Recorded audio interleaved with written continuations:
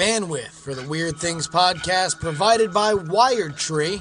For sites of any size and world-class customer service, head on over to wiredtree.com.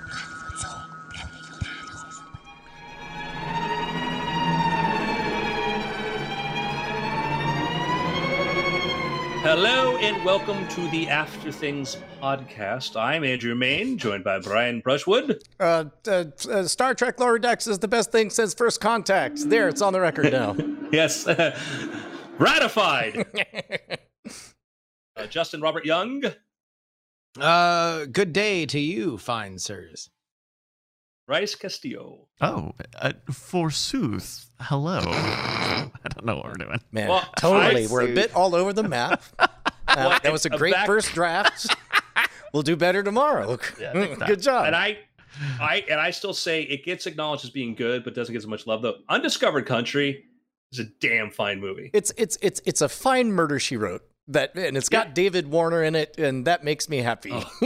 Okay, Warner. It's the eloquent Klingon. Remember the original Klingon version of Shakespeare, like the idea that Shakespeare was supposed to be Klingon, and and it's like that great. Spock says to Kirk, we on Vulcan have a saying: only Nixon can go to China. It's so good. And it's so grounded. It's like the movies were the best when the stakes were more limited. They kept it simple. Yeah. I mean, Wrath of Khan just being a submarine battle movie, Yeah, Horatio Hornblower. Yeah, exactly. Star Trek 4.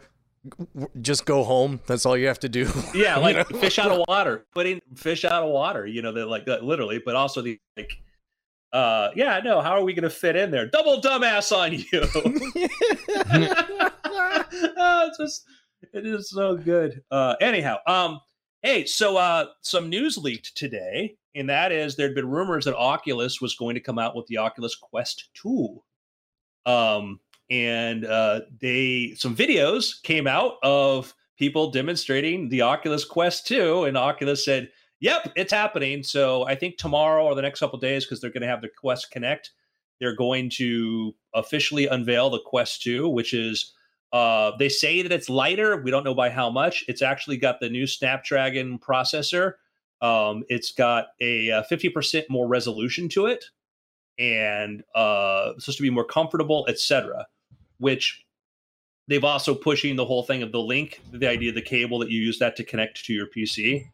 So a very big, interesting play. I want to kind of hear your guys' take on this. Does this make you more interested, or I'm a little bit spoiled in that, I've been playing with the Vive for so long, and I've gotten accustomed to having a tether behind me at all times. I hope that it is graphically comparable to what I've been used to. If it is, and there's no tether, and you could just, full on just walk around out in public with it, and it just remaps everything, and people come up with cool stuff, then that would be very, very exciting to me. But outside of that, it's playing. It seems like a very cozy, still playing catch up to the Vive.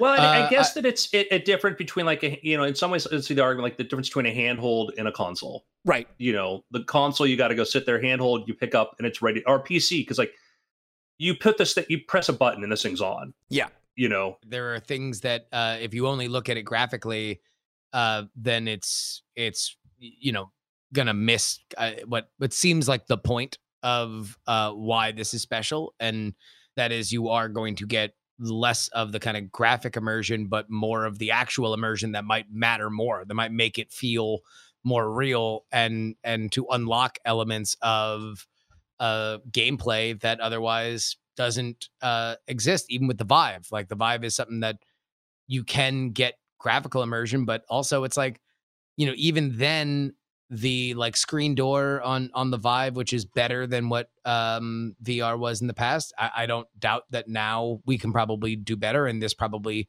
has, if the graphics aren't there, it might be a little bit more clear. And also the idea that you don't have the setup and you don't have the light boxes and you don't have the things possibly not working. There's, you know, I've spent the last week and I almost bought it and I held off because I wanted to get Raise the Dead done and out the door before I treated myself to a thing.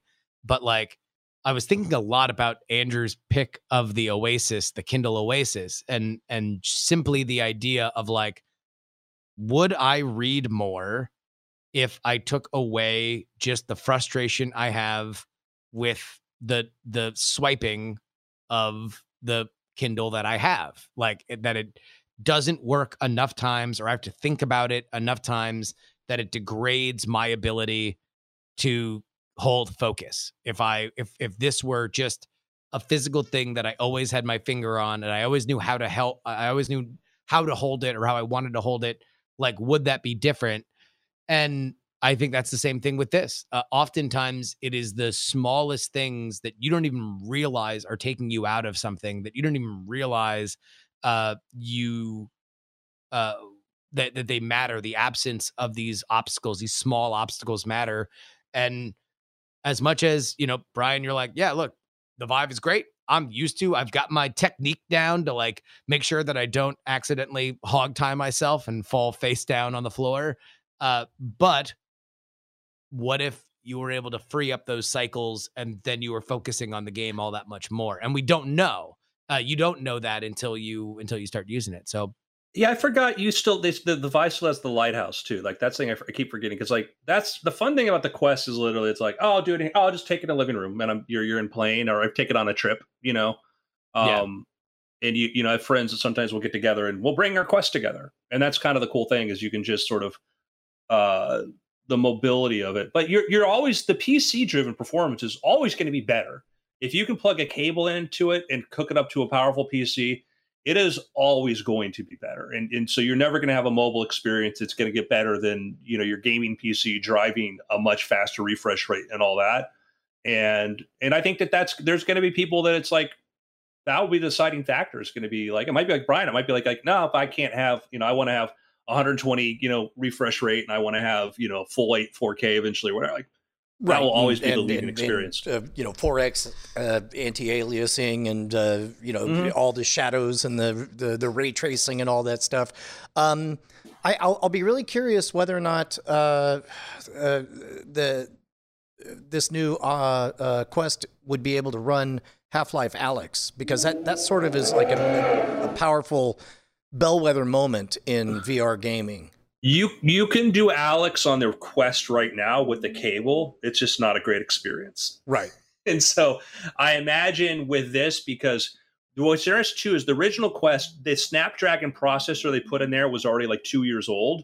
And they did that because of just the power consumption and everything else like this. The Quest is an amazingly well-optimized device. Like, you get into it and you realize that it's got the inside-out tracking and the fact that you don't need any external things to do your motion.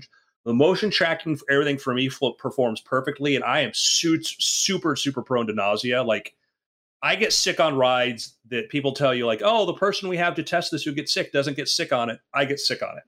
This has been great, and so that's been, they used it the older now this is the latest Snapdragon processor in it. So I would imagine with the tether, I imagine you'd probably be able to do a pretty good experience playing Alyx.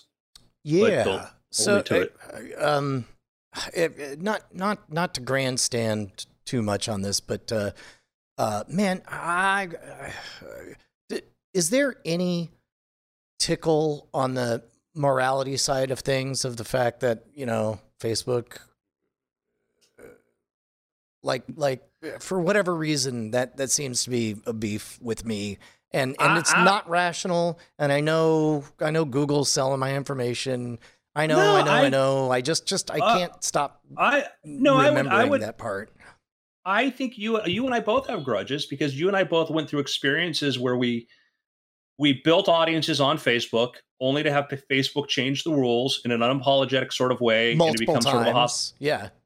Yeah. And then to me, I'm like, done. Like, I'm done. Like, I will pop into Instagram to say hello to people just so they know I'm alive. I don't go on Facebook. I don't do that.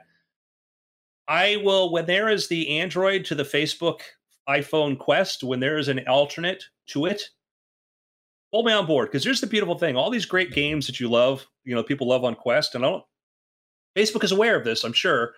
But like the really great games, they're all developed in Unreal. They're all developed in Unity. They're all easily, you can port them over to other systems, and most of them come from other systems to begin with.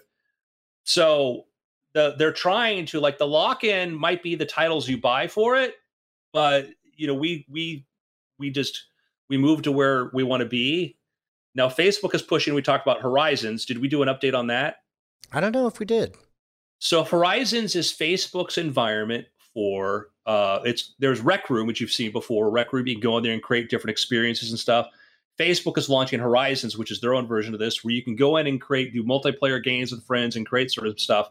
And they have some new, Bryce has got a video. There's actually newer stuff. I think we did. I think we did talk about this. Yeah. Yeah. This is there's a version of Rec Room. It's a very interesting experience. And like Facebook so far hasn't brought in outside developers to build experiences. They're looking for community stuff, which is curious, which implies to me that they're looking for like the Facebook Horizon experience. But yeah, I'll buy the other version of the Quest, the alt version when it exists.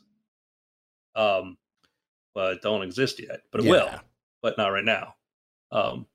So I hear you. I fully hear you. But I'm excited to see that the Quest is moving forward. I'm excited to see that the thing in doing the faster hardware on it, it does imply that the Quest, the original Quest, there's going to be games that will no longer work on it, because it clearly, I had this conversation a week ago with a friend, like we're talking about, what would you want to see in a Quest 2? And I'm like, I said, I'd rather see them put the fastest hardware, because that means the game quality is going to increase tremendously, even if it means telling people on the older Quest, I'm sorry, this game won't play on yours. Yeah, and I think it really depends on what kind of model they want to follow. If it's a hardware or console model, then like that's, people are used to it. There's a reason why you buy the new thing, because it runs the new games, and the old thing doesn't run the new games. Yeah. So it's curious, and this wondering too, like Oculus, because they do between the Rift, which is the wired one, and then where they're doing the Quest is, we haven't heard like what's gonna, because like this the new Quest 2 looks like it'll have pretty much the same specs as the Rift, and it's why buy a Rift when you can buy a Quest and plug it into your computer. And then implies that we may see a big bump in what the PC powered one is going to do. There's been talk. We talked about this before. They've been working on, I think we mentioned some in the show, the adaptive optics. So like when you're depth of field, you put like objects in close to you, like you see the focal point changes and shifts. And, the Quest 2 is supposed to have like the, quote 4K, which means like 2K displays, which it's not really 4K, but nonetheless, much higher resolution. We may go, much higher there. So the PC experience is going to be interesting. Yeah. But I mean, look, I think that there's a mobility is the key. And if you are developing for it, I think taking advantage of that is fine. And for people that have played the experience that Brian and I have with dedicated hardware for it for a significant period of time, then I think there still is a lot of room for this. And I mean, I know, Andrew, you've been effusive about it, and you have been the guiding light on all VR stuff. So I do look forward to being at a point where I want to treat myself into getting it. So let me ask a question in a broader sense. Have any of you guys ever done any web-based, any VR stuff in your Rift? I mean, in your Vive? Have you ever done any browser-based VR? Only to like, when I'm trying to buy a game in VR and I have to go through their clunky, like open up PayPal and I'll sign in for it. I'll occasionally hit a button and to get your virtual desktop, just to be like, I just need this thing to get open to the whatever.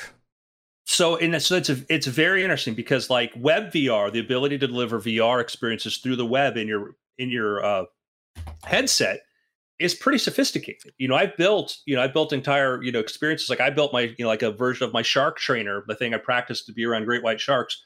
I built it in using what was called WebVR, it's now WebXR on a framework called A-Frame. I built that in there, and you go to a website in your headset, you go to ghostdiver.xyz and you play the experience, and now you can all of a sudden play this thing in VR.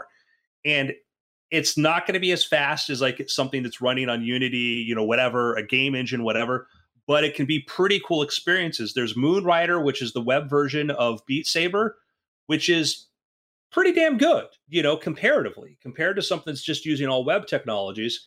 And that's sort of an exciting sort of thing, is that I wish there was more attention towards the web VR stuff, because if we're looking for creating experiences outside of the Facebook ecosystem, that's kind of the direction we need to think about going. That's interesting, because when I think about that kind of application for it, that's the kind of thing that I would never, step into the Vive area and strap on and put on the gauntlets and the headsets and everything. But if there was an experience that was better for, a Quest would be perfect for, that sort of, light portable experience of just like, let me jump in real quick. Okay, now I'm out. Well, I guess what I'm saying is, though, that you could create rich experiences using VR as web, using the web as the delivery for it. You could be creating like there's a lot of versions of stuff that's in that you have on Vive. There's actually web-based versions of some of that stuff, and that's the thing I'm saying, is that like you could be creating games and experiences, like you can do multiplayer like paintball shooters and stuff using the web VR version. And once you're in it, it feels like the thing you downloaded on your thing. Maybe, there's going to be some performance issues there, but that's the thing that's fascinating to me, is that that's really where we want the future to kind of go, is sort of using the web as the delivery thing. So that way we're not beholden to one garden kind of thing. I wonder, speaking of walled gardens, I wonder how far off we are from, Apple's new killer feature being automatically recording some version of 360 video with everything, so that especially when big news items happen and they get released or live streamed or whatever, it's very you don't even know that you're doing a 360 thing. You're just using your phone like you always do, and then likewise it's easy to hop in just by grabbing your Quest and being there. And maybe there's a fidelity issue with the stitching on the two sides, or so you mean in terms of calling, like a FaceTime call that would go to VR? Or no, let's say the president is talking, and or any of these maybe police incidents are happening or whatever, all of a sudden we're all trained to go out, pull our phones out and start recording. I wonder if both cameras, might not be a feature where it's like it grabs both sides, does some amount of stitching on the fringes, and then anybody can not just watch the video of this I don't know, terrorist attack or whatever terrible news thing is happening, but instead is able to just pop on and then get something close enough to being there. Yeah. So I don't know if that's a thing, but I do think that you are very prescient in that I could absolutely see as a version of enhanced live photos, because that's what, Apple just decided, all right, well, now every photo that you have, we're going to give you the second on either side of it. A little bit on each side of it. Yeah. Right. Well, and if hold on. Sure. If instead, or as in addition to, you did get both sides of the camera, and the ad is the baby takes its first steps, and not only are you getting that forever, but you're also getting your reaction to what is happening. I could totally see that.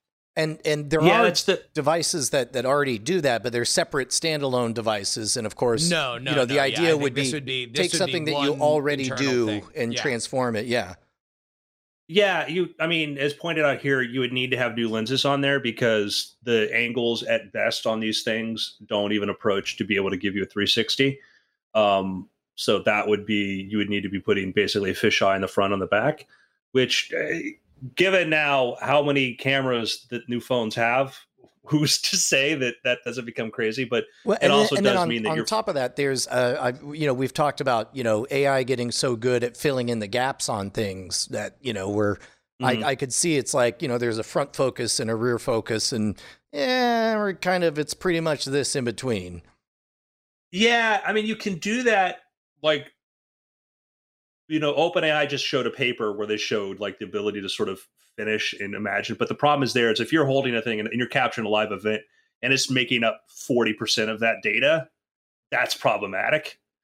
We are better off just saying, here's our front and here's our back. And there are things that let you record both cameras at the same time. And like, I don't know if you've seen, there's a really cool app now that if you want to shoot with your iPhone while you're recording, you can switch from the different cameras on the front or the back at the same time. Choose the close-up, choose the wide shot, which makes for sort of a really cool, like your one phone all of a sudden looks like a 3-camera shoot.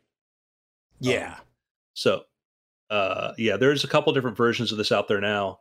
Well, the other thing too, like I think that the leaked footage, the leaked photos apparently show the next iPhone will have, not surprisingly, the LiDAR, which is going to be great because that's going to give you all that depth information from the scene. And it's not going to be 360, but for Brian, from the point of view of VR stuff, is you'd be able to put your phone there and capture a 360 environment, put on your headset, and step into the photo.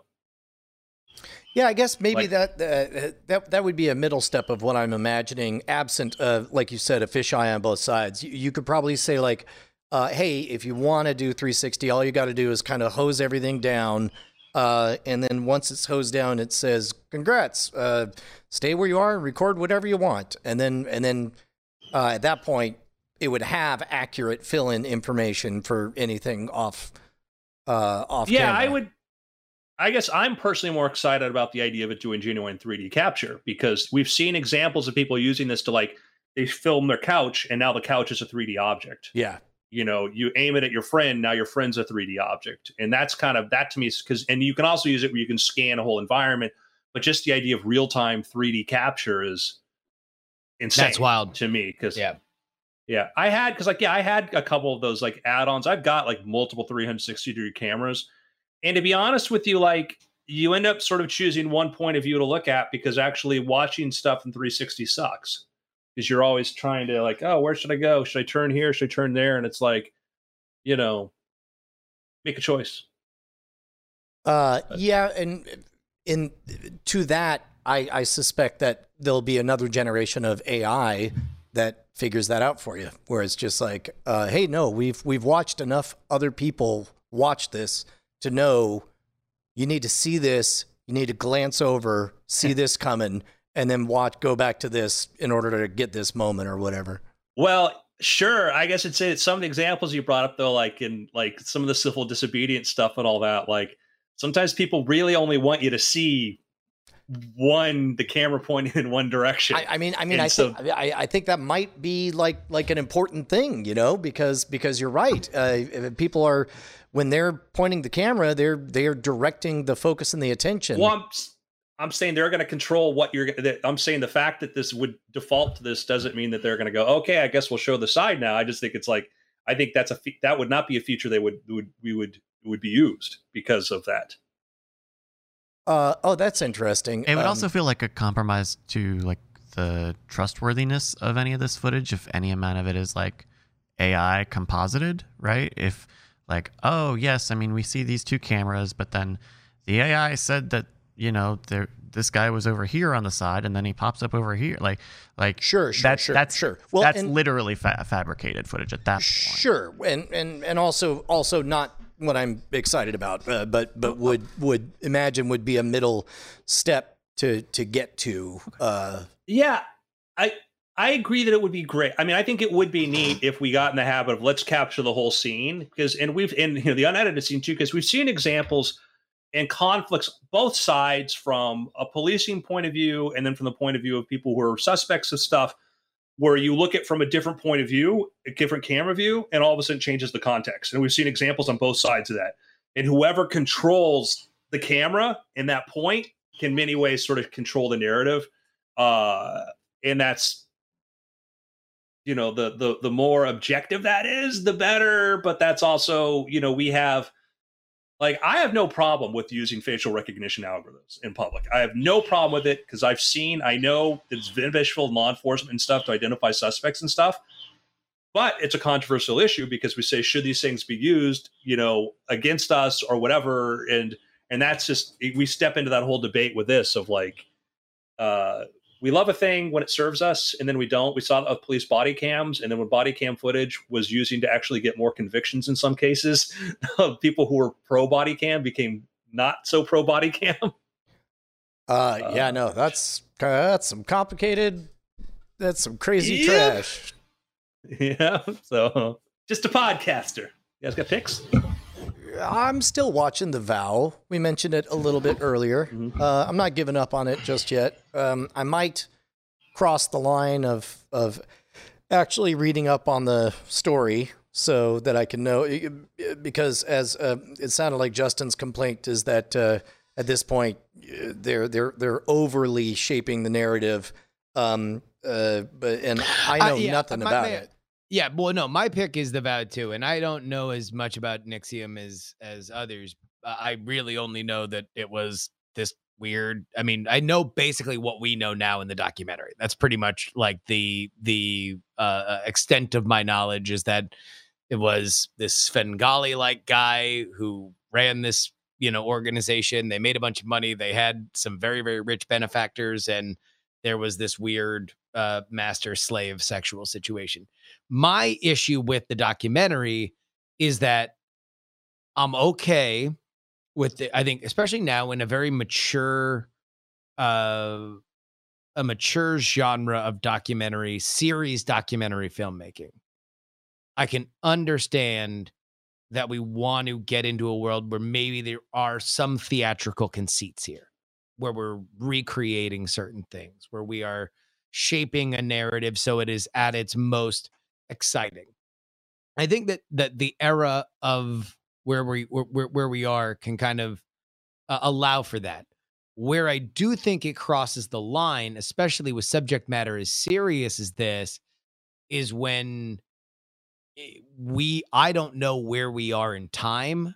I suspect that a lot of this stuff is recreated, and then it's put right next to stuff that is like actually artfully recreated. It's a person for whom doesn't want to appear on camera, so it's an actress and other actresses reenacting her live and her story, and it's like, okay, well, now we're focusing on people in this very reality television kind of way that takes me out of why I was excited about this very vital story as it was being told before. And number two, I also kind of don't think that they're focusing on some of the more interesting elements of it. And then that gets into the kind of suspicious element of like, well, why are you doing all of this?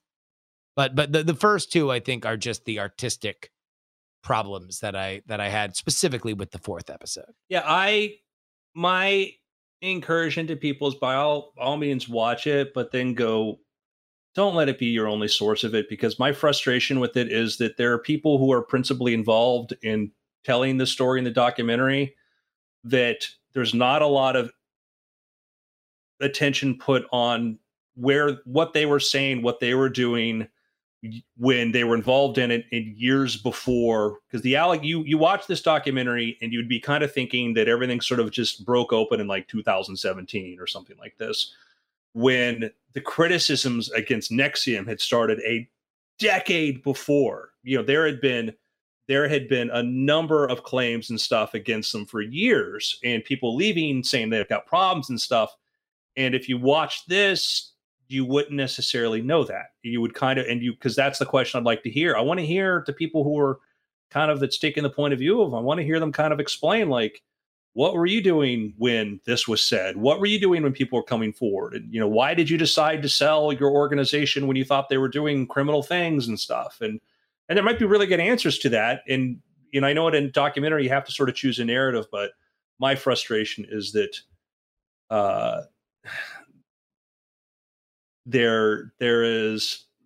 it's very beneficial to be friends with the people making the documentary.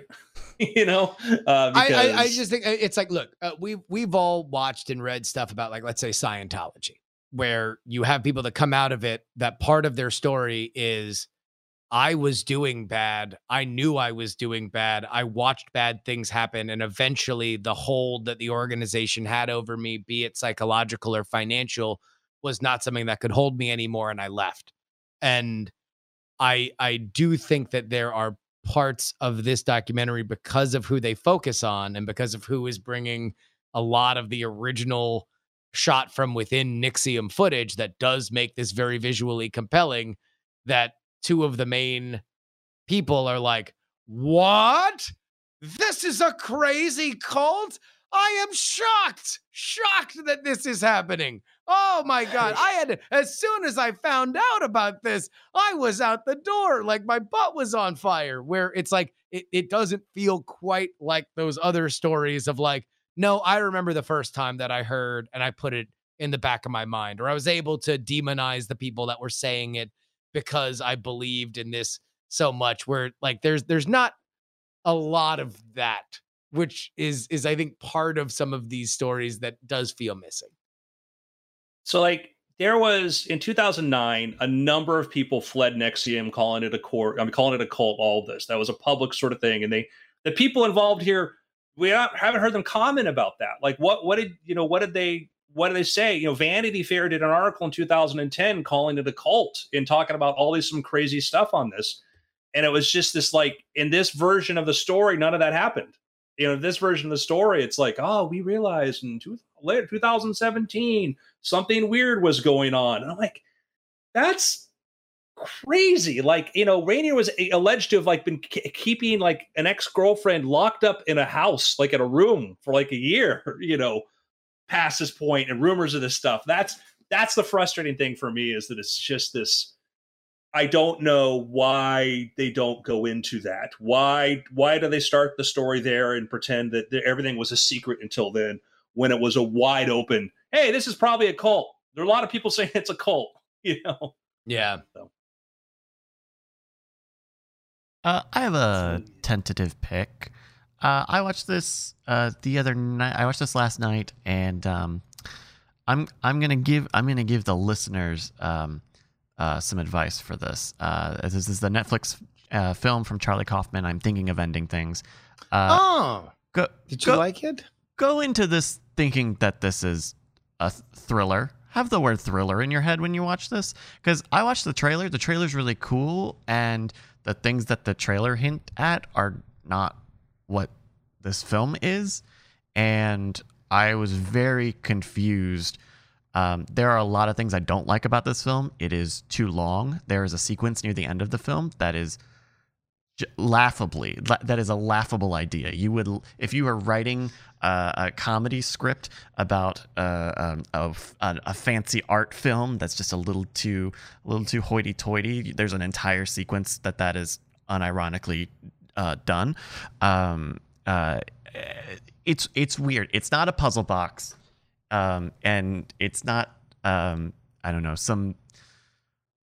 it's not a puzzle box is what I'll say. I'm Thinking of Ending Things is a thriller, and it wasn't until after I read that on Wikipedia that I was like, oh, I probably should have had that expectation going in, because so less like, being John Malkovich, which is a magical premise that is more about the human consequences of it than like a Race Against Time. Yes. I wouldn't even call it horror, but it is. I think you're supposed to see this in a sort of thriller, sort of kind of on the edge of your seat vibe, which is tough for a 2.25 hour film. But I do think it's interesting. I think the premise of it is interesting. After I tweeted about it last night, everyone was saying, well, you should read the book. The book is a little more specific on what is happening and what has happened. But I think it's really interesting. The editing is really fascinating because it's a lot of overlapping on top of each other, right? A lot of like cutting people off, and a lot of like, and so it just feels like really rushed in some ways, and in a socially awkward way. The way that when you cut someone off from speaking, you're like, oh, okay. There's kind of a lot of that. Toni Collette is in here as the mother. She's great. Jesse Plemons and Jessie Buckley do really good jobs as the protagonists or the main characters, I guess. It's interesting. I'll say it's interesting. I'm thinking of ending things on Netflix. Cool.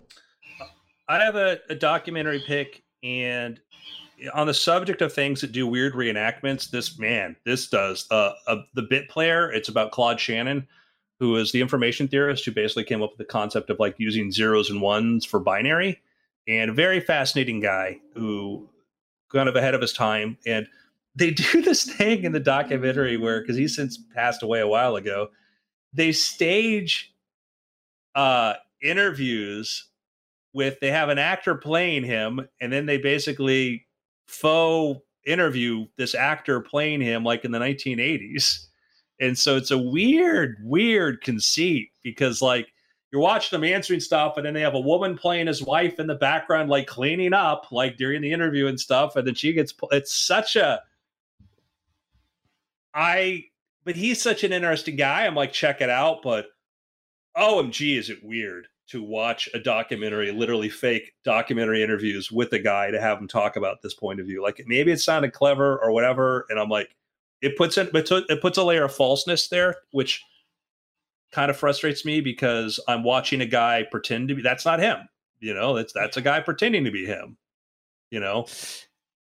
Yeah. So. I think that, again, we're in a very mature era for this kind of product, and I think people are taking different chances. Some work better than others, and yeah. I think the ones that work the best are the ones where I'm heightened into the story, as opposed to I'm now questioning the authenticity of the information. And I think that's sometimes where the art can kind of subsume the message, is when, to make things more palatable, you're making me question whether or not I should believe this. Yeah, and I didn't realize that Mark Levinson made this. He made Particle Fever, which I actually had some friends that were producers on that, worked on that, which I think was a great, talk about that. But yeah, I was just, again, the topic is great. I'm thrilled that they made a documentary about him, but I'm like, this is really weird. Like, this is really weird. Yeah. Other than that, check it out though. Gentlemen, it's been after. Diamond Club hopes you have enjoyed this program.